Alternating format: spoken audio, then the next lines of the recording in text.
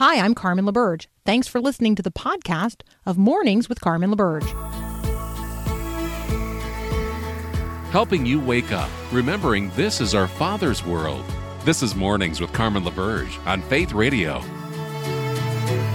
we're gonna fly, we fly like eagles, arms out wide. If we're gonna fear, we fear no evil.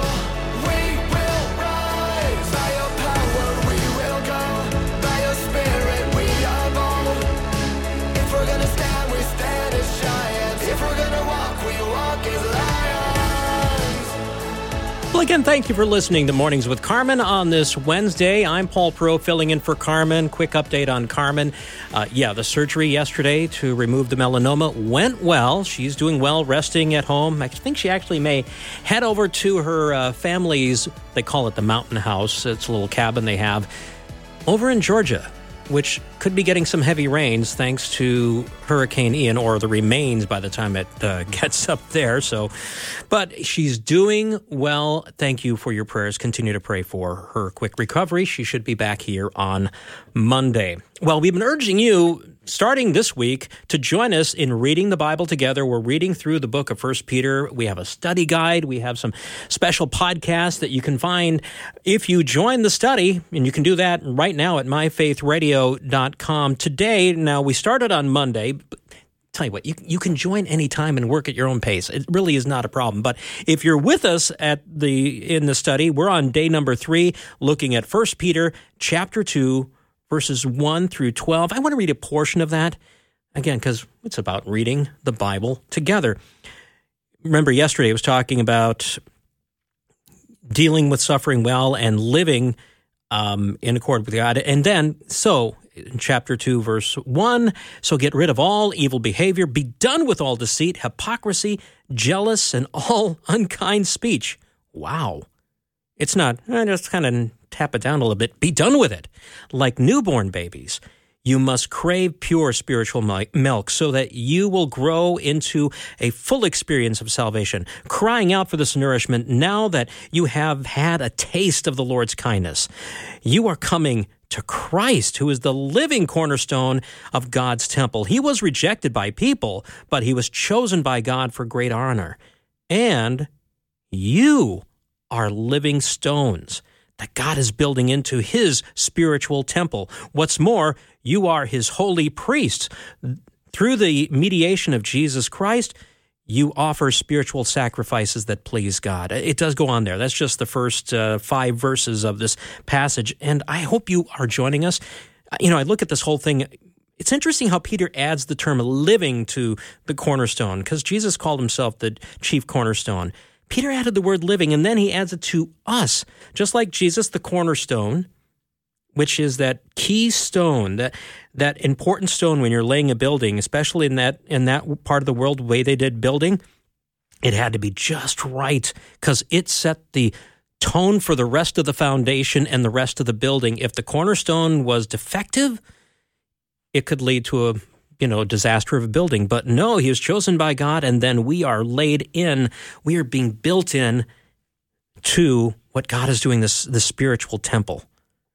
Such a vivid picture, and that's actually where the study guide is. A good chunk of it is focused on. So hopefully you get that study guide. Again, sign up for the study at myfaithradio.com. Looking at some of the news headlines and being in prayer about it.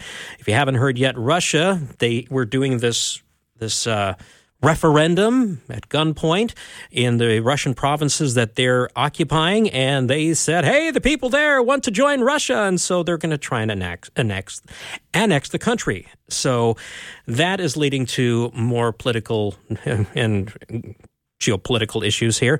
Plus, this is interesting. It happened yesterday. There was a pipeline explosion, the Nord Stream pipeline that goes under the water from Russia to Western Europe, and I guess there was a couple of explosions, or at least what seemed to be. And as a matter of fact, the seismologist from Sweden says we know the difference between an earthquake and an explosion. Those were explosions, and there's concerns that Russia may have sabotaged it ahead of fall and winter as the natural gas is so needed in Europe for heating homes and such. Is this a way of causing more panic and getting the Western Europe to give up their defense or their care for Ukraine? Keep that in prayer. Also keeping in prayer our friends down south in Florida as they're dealing with Hurricane Ian. And, since we're talking about weather type stuff, that's science-y stuff. So Heather Zeiger, who is our science reporter here, well, actually she's a science reporter, but likes to join us here on Faith Radio. We're going to go over some science headlines about Hurricane Ian and also a move to cancel some research based upon ideology. We'll talk about that here on Mornings with Carmen on Faith Radio.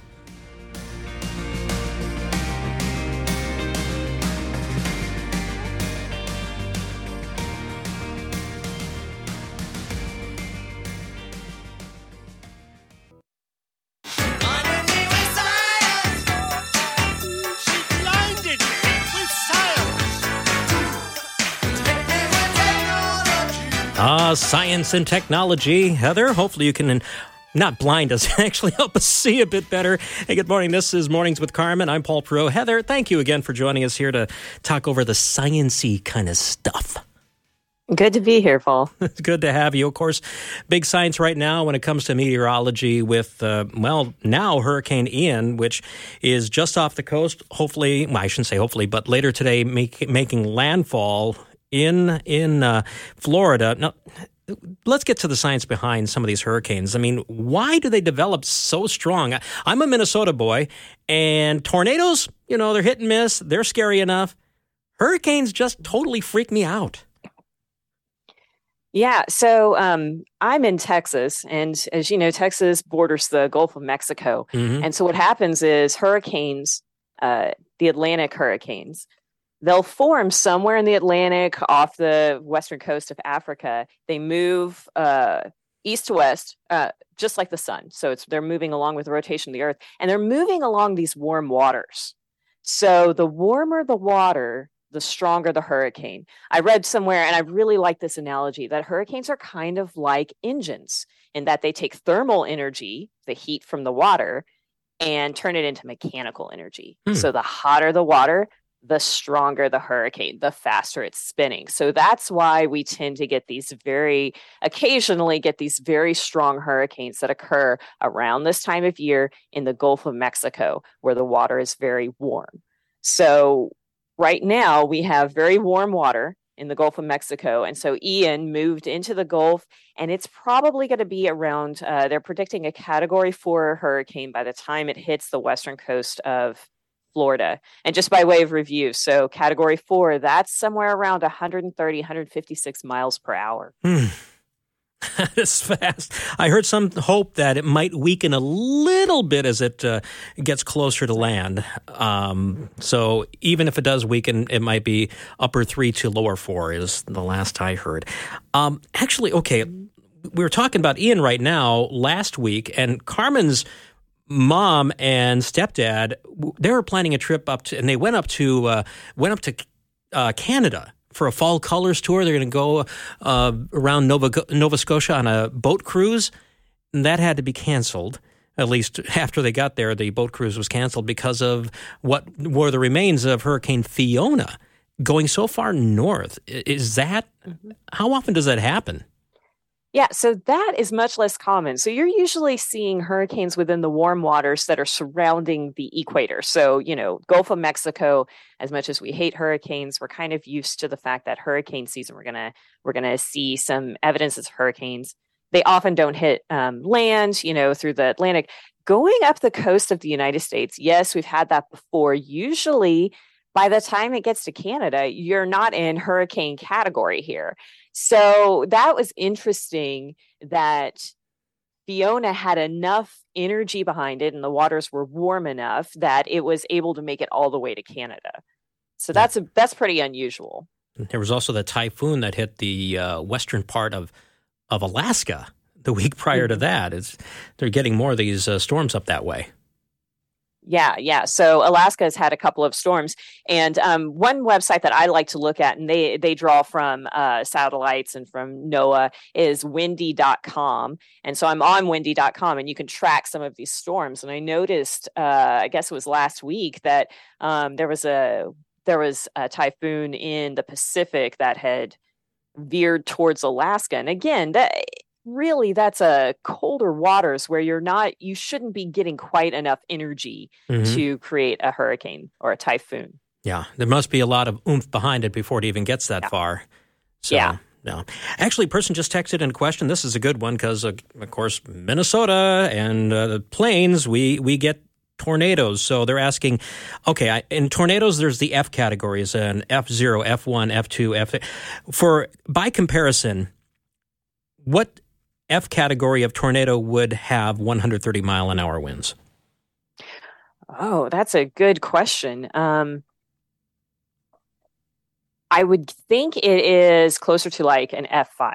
Oh, yeah. And those are nasty. So those are the ones. Yeah. So I'm in North Texas, and so we are very familiar with tornadoes. And so these are the ones that cause lots of damage, that are pretty dangerous. But yeah, so I'm guessing that is around an F4, F5. So these are the very strong tornadoes. Now, keep in mind that tornadoes they move along the ground, while hurricanes, they tend to weaken as they come onto land. Now, this Hurricane Ian is very strong, so it's going to remain probably a Category 1 or so as it goes across Florida. So that's a big difference between tornadoes and why tornadoes can cause a different kind of damage from hurricanes. Yeah. We're talking with Heather Zeiger, who is a freelance science writer, also part of the Center for Bioethics and Human Dignity. When we continue, this past weekend in space, something really cool, where there was an attempt to deflect an asteroid as a way of hopefully in the future defending the Earth from any such impact. This is Mornings with Carmen. I'm Paul Perot filling in. Thank you again for listening to Faith Radio. Thanks for listening to the podcast of Mornings with Carmen. As you know, this is a rebroadcast of the live radio show carried on the Faith Radio Network. There's a lot going on at Faith Radio.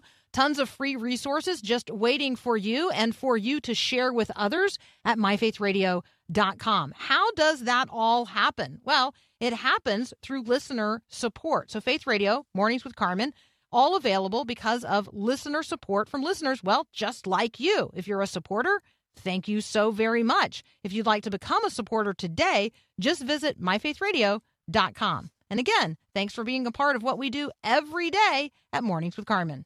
In the eye of the storm, you remain in control. In the middle of the war, you guard my soul. This is Mornings with Carmen on Faith Radio, talking science-y things. I'm Paul Perot, and talking with Heather Zeiger, who's a science writer out of Dallas. And, okay, one more hurricane-related question, Heather. Rick texted in asking, okay, what's the difference between a hurricane and a typhoon? Yeah, so that's a good question. Hurricanes and typhoons are the same thing. So are cyclones. So the scientific name is tropical cyclone. All of these things are tropical cyclones. Where it's located is how you know what the name is. So hurricanes are in the Atlantic Ocean, or they're on the U.S. or America side of the Pacific Ocean, so the eastern side of the Pacific Ocean. Typhoons are in the Pacific Ocean towards the western side, so the Asian side, like Asian coast. And then in the Indian Ocean, they just call those cyclones. Oh, okay. They don't want to differentiate. They're nonpartisan. For some reason, somehow, somewhere, they decided these are the names. And it's based totally on location. These are all the same type of storm. All right. Good clarification. Thanks, Heather. Okay. Have you ever seen the movie Armageddon with Bruce Willis and I forgot who else was in that, Liv Taylor? Ever see that movie? Yeah. I saw it in theaters. Back in the day. I never saw it in the theater. I've seen it on TV many times. It's an interesting movie where they send up a bunch of oil rig people to help plant a nuclear bomb in an approaching asteroid to deflect it or at least break it apart before it hits the Earth and causes mass extinction kind of thing. That's something, scientists have been concerned about. we had in the past an asteroid hitting, which caused actually, we have had many asteroids, some that have caused major damage. So defending the Earth against asteroids and such, that's been a hope for scientists for some time, right? Yeah. So this is a concern that in the event that an asteroid hits the Earth, this could cause catastrophic damage. It could, wipe out populations. So this has been a concern of NASA for some time. And so they've recently made some efforts to address the potential. No, just to be clear, there's no threat of an asteroid approaching Earth at this time, but they have made efforts to address the potential, what they would do in the event that an asteroid was barreling towards Earth. And so over the weekend, they did one of these tests. Tell us about it.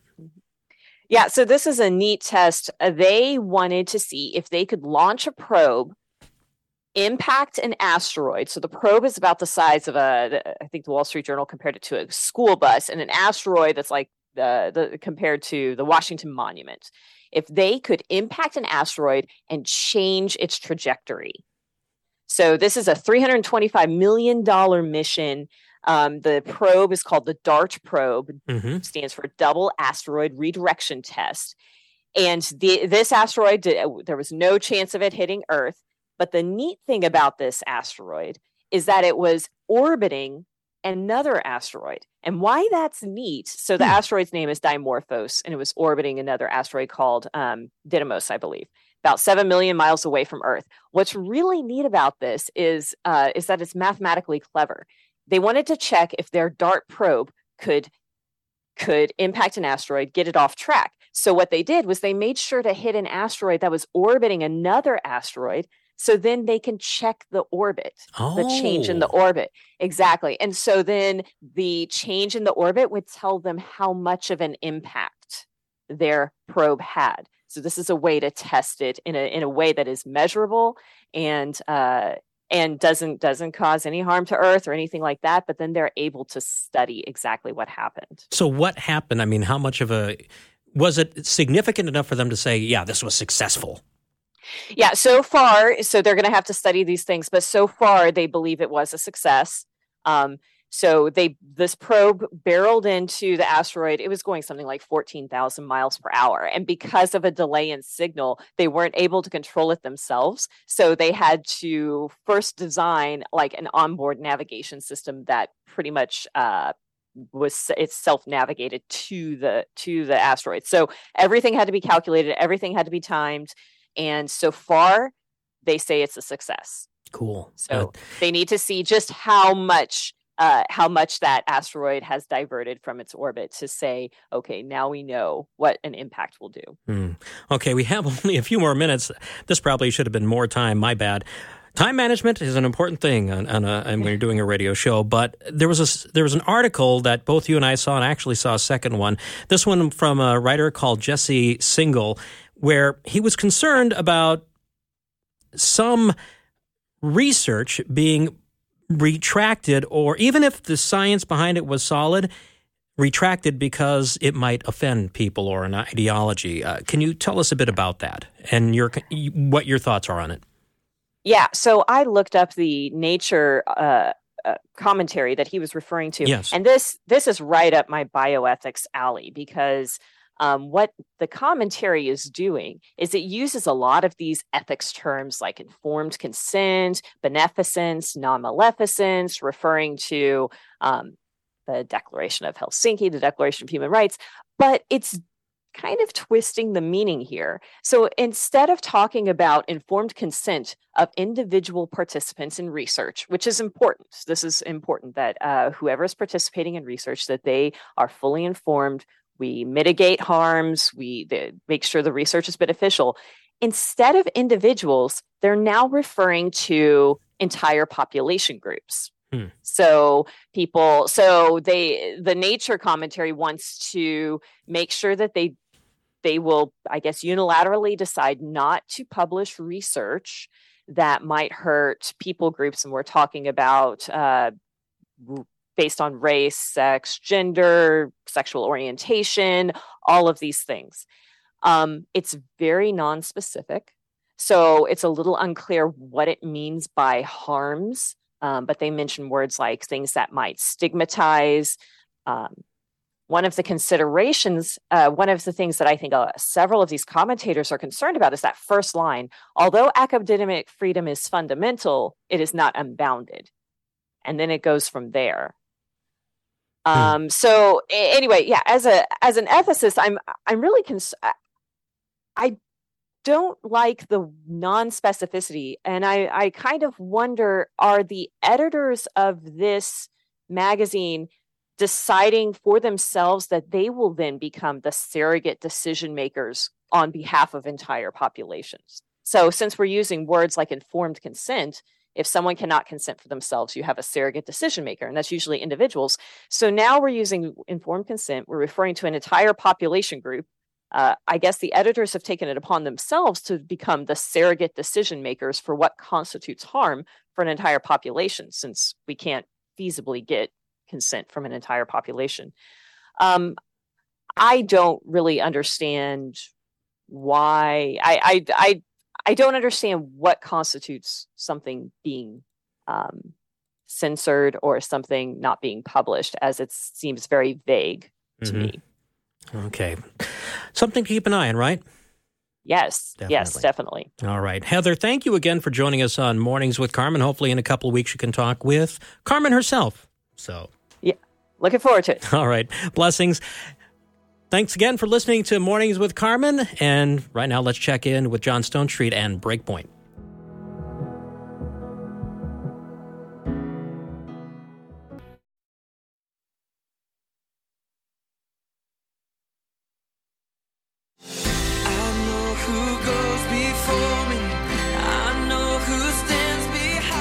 This is Mornings with Carmen, and kind of a sad note. I saw this morning, yesterday, on Vanderbilt.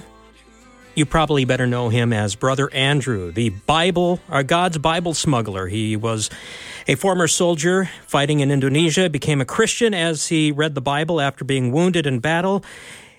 He later became one who smuggled Bibles into the former Soviet bloc.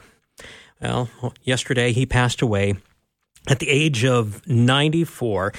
Now, the current head of Open Doors, the organization he founded, CEO Dan Olishani, said he lived for Christ. He has died in Christ.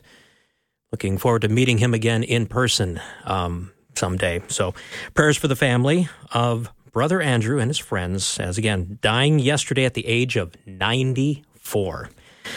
Well, 25 years ago, next month on the 4th, where were you? If you're a man, maybe you were in Washington, D.C., along with 1 million or so other people for a major event of prayer. We're going to reflect on the 25th anniversary of Stand in the Gap from Promise Keepers. Ken Harrison from Promise Keepers joining us in just a few moments here on Faith Radio.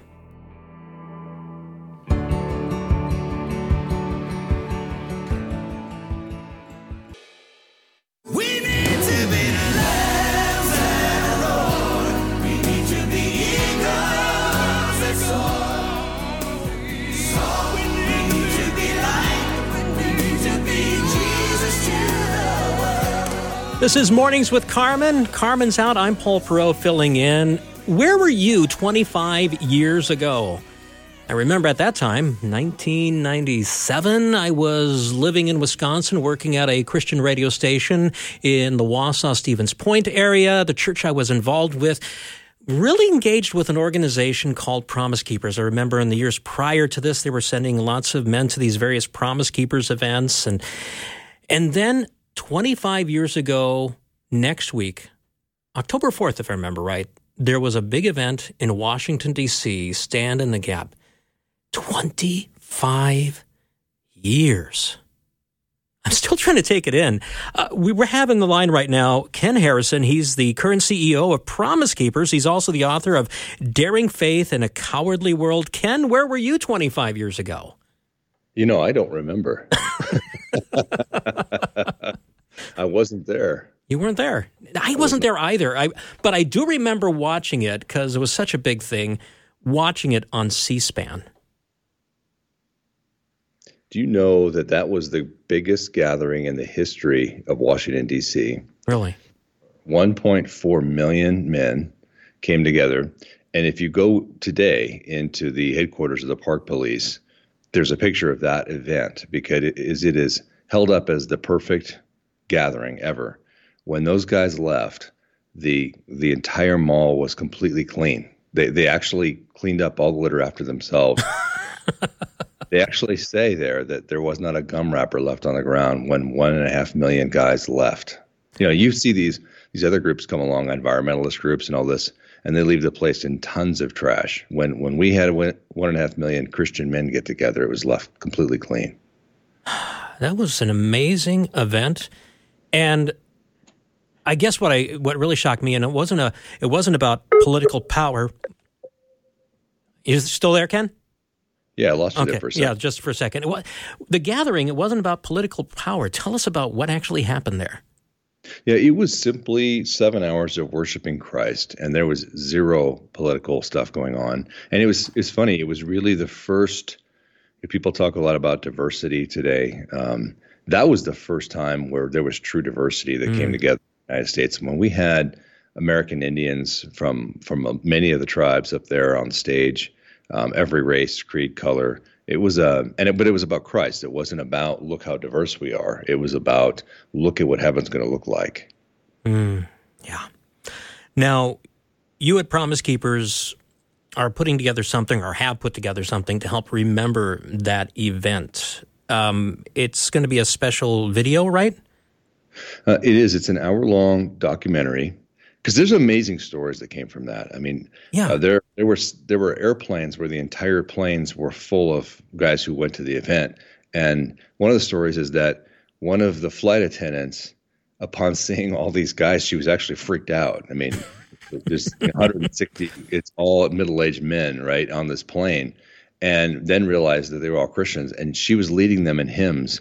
And they sang songs the entire flight until they landed. And guys talk about how incredible this flight was that went home. And there were trains where the guys rented trains and filled the trains full of people.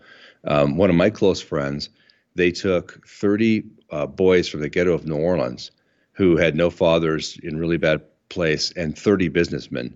And he talks about how on the drive from New Orleans to D.C., nobody talked to each other because everyone was scared of each other. And on the way back, they were praising the Lord and hugging each other. And when we had the Promise Keepers event in Dallas last year, they had their 24-year anniversary where those boys, now 24 years older, and those men all got together and came to Promise Keepers, and now they're all friends. I mean, it's amazing with all the stories that came from that. That is. Any other stories? I mean, when you have a big event like that where God is moving, it's just the afterglow effects can be so wonderful. You know, in all soberness, they are, and a lot of men have lived their lives on that moment. I mean, at 25 years ago was the greatest moment of their life. I've heard this so many times. I've heard, kids that were 9 or 10 that went with their fathers who say that was the first time my dad ever told me he loved me, and now they're 35, and they look back on that. But it's important that we don't try to recreate the mountaintop moments of the Lord. It's important that nostalgia stays nostalgia. We don't keep looking back. And that's really part of the point of this documentary is this was amazing. What are you doing now? That's really the point. Now that is a very profound point because the mountaintops, yes, great. But going forward, we're talking with Ken Harrison of Promise Keepers. And again, the 25th anniversary, Stand in the Gap, the video, you're going to have that up at promisekeepers.org? We will, yes. Okay. And it's all free. Everything's free. Okay. Good. I want to turn our attention because you're right. Wonderful things came about, but since then, okay, I'm part of a church, Ken, that is a large church. We have a huge women's ministry, and yet the men's ministry, they had a big kickoff this past weekend they're trying to put some new emphasis on it. But I've noticed in a lot of churches too, the women's ministry can be strong. Why is there, in your estimation, you minister to men. That's what Promise Keepers is about, and encouraging and discipling men. What do you think is the struggle? Paul, this is a major struggle, and it won't change unless men and churches are proactive about it. So when you when you just look at history, all right, I mean, let me give a 30-second sort of walk down history lane. Yeah. Men had to be together in interdependent communities to survive. Right. So you had to come into together town, and somebody's a blacksmith and somebody was a farmer and somebody shoot horses or whatever. And I had to bring my skills to the town, and I had to depend on you, whether I liked you or not. We had to get together because we needed each other. And so men had relationships for all of time. Now, with all the technology and whatnot, I can live my life and never talk to you. I can call DoorDash and I can watch TV and I can be on the internet and I can even feel manly. I can go on the internet and say horrific, horrible things to people and act like I'm some sort of man because no one's going to punch me in the face. Right? Yeah. So we have living in a society where men who need to be together in dependent communities don't need each other, so they don't know what to do. So we live in an epidemic of the friendless American male. Men have no friends. And so women are naturally social creatures. Women will always get together.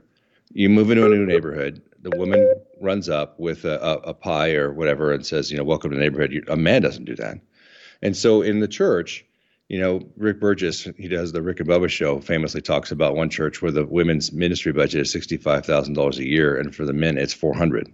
And the $400,000 is one breakfast they do every year to get together with the men. So we have to be proactive, and I would say to women listening, be proactive about your men having relationships, and they have to be around doing something together. Men getting together for Bible study at 6:30 in the morning every Friday isn't going to do it. That's great, but men need to get together around common interests. If you golf, get together with golfers. If you fish, if you hunt, if you play basketball, if you like to read, whatever it is, get together with men who are of common interests and let God come from the relationship. But men need to feel like they're accomplishing something together. And this is why, the big social thing today is guys get together and go to a football game and they stay out there all day and they get drunk and then they run around saying our team won as if they somehow accomplished something. Because they need to feel like they accomplished something to get together. And it really is the nexus of the problem. We're talking with Ken Harrison from Promise Keepers, also the author of A Daring Faith in a Cowardly World. When we continue, let's talk a little bit more about some of these organizations or some of the efforts to bring men together around common interest as a discipleship methodology, a discipleship tool. So we'll continue in just a moment. This is Mornings with Carmen. I'm Paul Perot, filling in for Carmen here on Faith Radio. Thanks for listening to the podcast of Mornings with Carmen. As you know, this is a rebroadcast of the live radio show featured on the Faith Radio Network. There is a lot going on at Faith Radio, tons of free resources just waiting for you and for you to share at myfaithradio.com. My guess is you spend a fair amount of time on social media. So where do you spend your time? Facebook, Instagram, Twitter, YouTube? Well, have you followed or liked Faith Radio on those platforms? I would invite you to do so. I'm there as well. If you want to check out my personal pages, you could connect with me individually. We would love to have you use the resources that we have produced and are creating and posting on social media for you to share with others. We got all kinds of stuff from graphics to, Bible verses. I don't know. There's all kinds of stuff. Go check it out on your social media. Connect with us on Faith Radio social media. And, let's get the word out to others. All right. Back to the show. Again, thanks for listening. Love connecting with you at myfaithradio.com.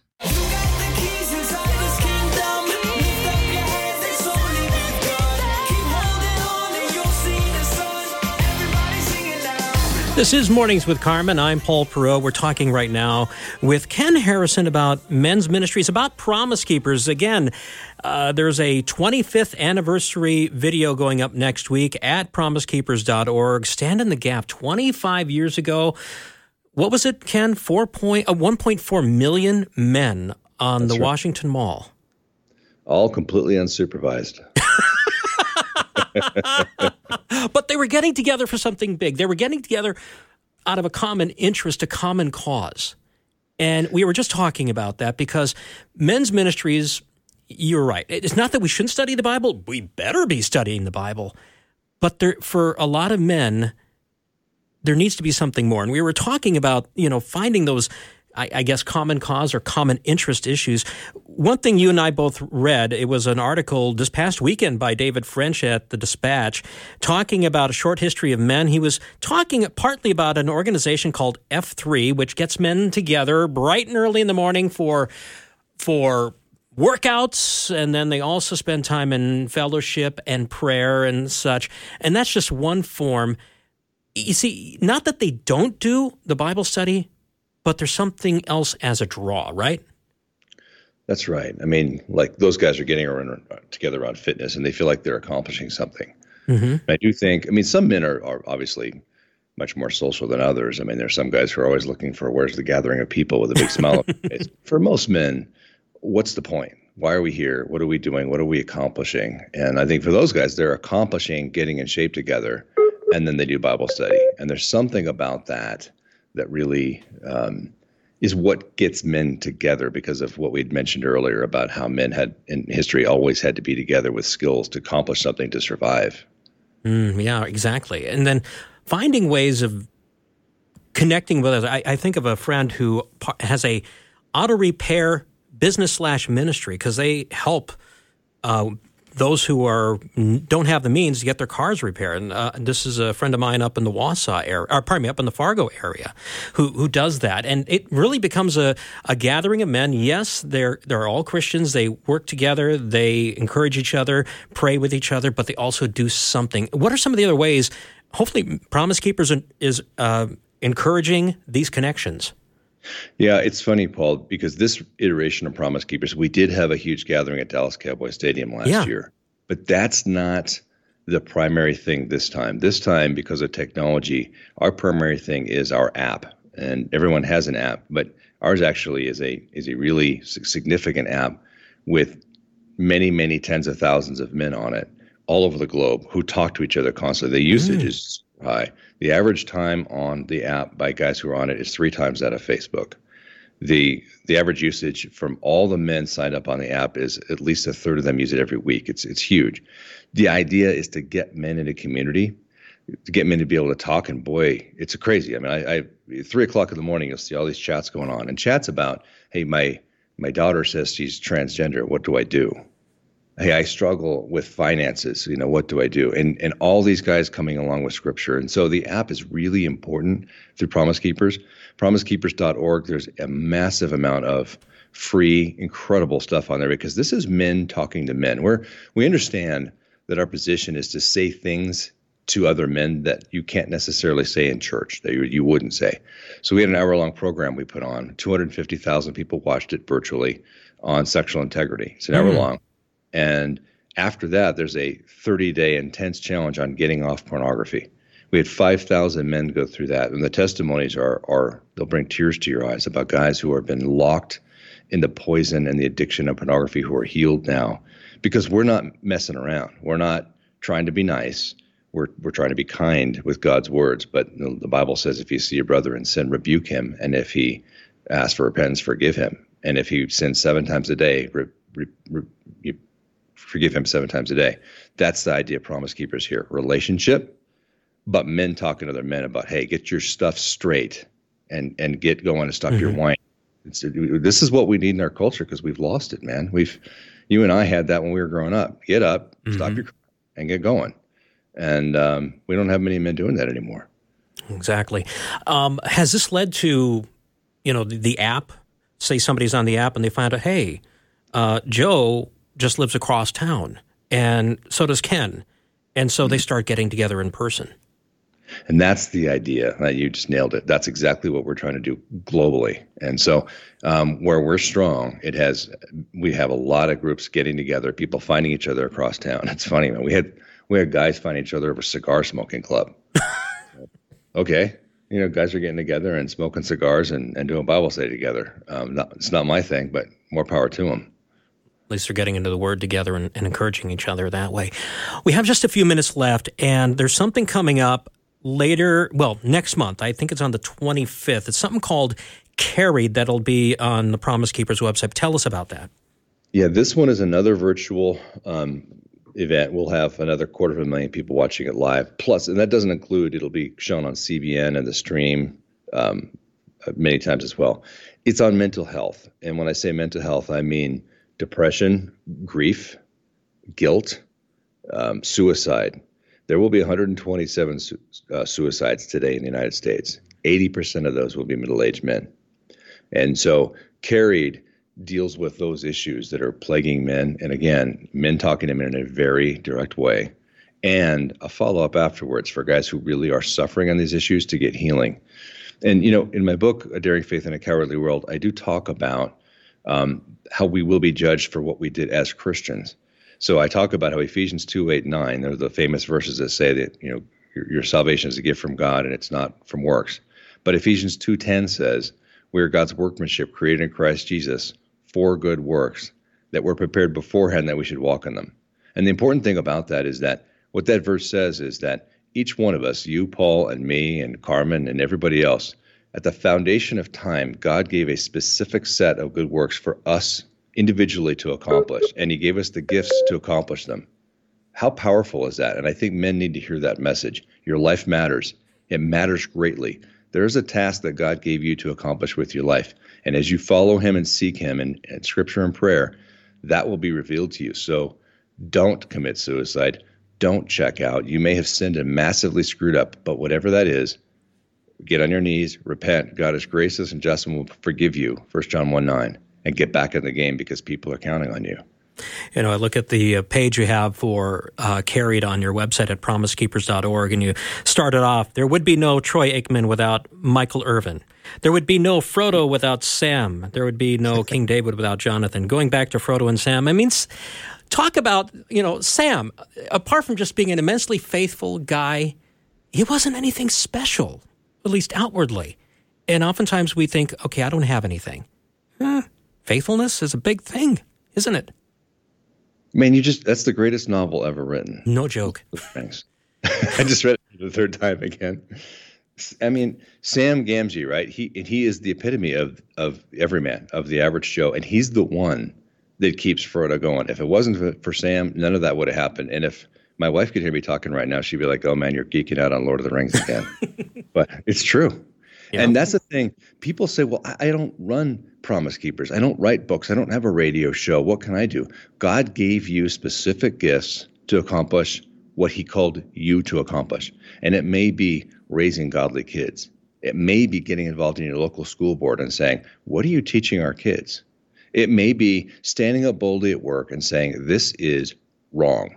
It may be a lot of things. You don't have to be famous. And that's a problem we have in America, especially men.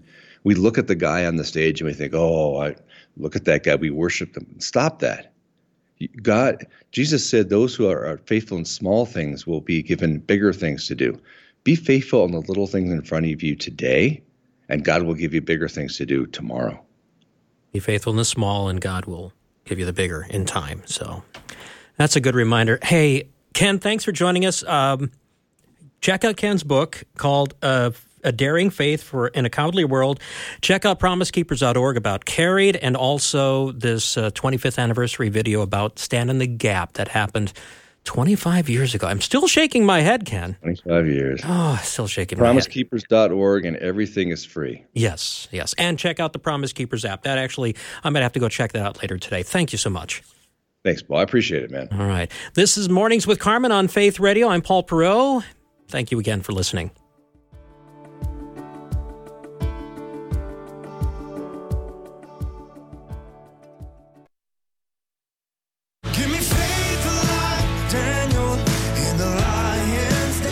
This is Mornings with Carmen on Faith Radio. I'm Paul Perot. Peg Kohler.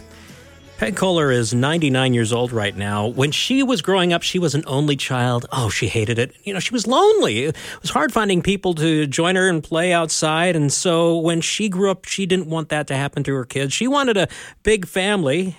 She and her late husband, William, did just that. They had 11 kids. Those kids had 56 grandkids for Peg. And now, as of September 19th, 101 great-grandchildren and counting. Peg, congratulations. Hey, I'm Paul Perot. Thanks again for listening. I'll be back tomorrow filling in for Carmen here on Mornings with Carmen on Faith Radio. Remember, all the podcasts, you'll find that later today of this show and all the others at myfaithradio.com. Thanks for listening to this podcast of Mornings with Carmen LaBerge from Faith Radio. If you haven't, you can subscribe to automatically receive the podcast through iTunes or the Google Play Music app. That way you never miss an episode. It's also available anytime at myfaithradio.com.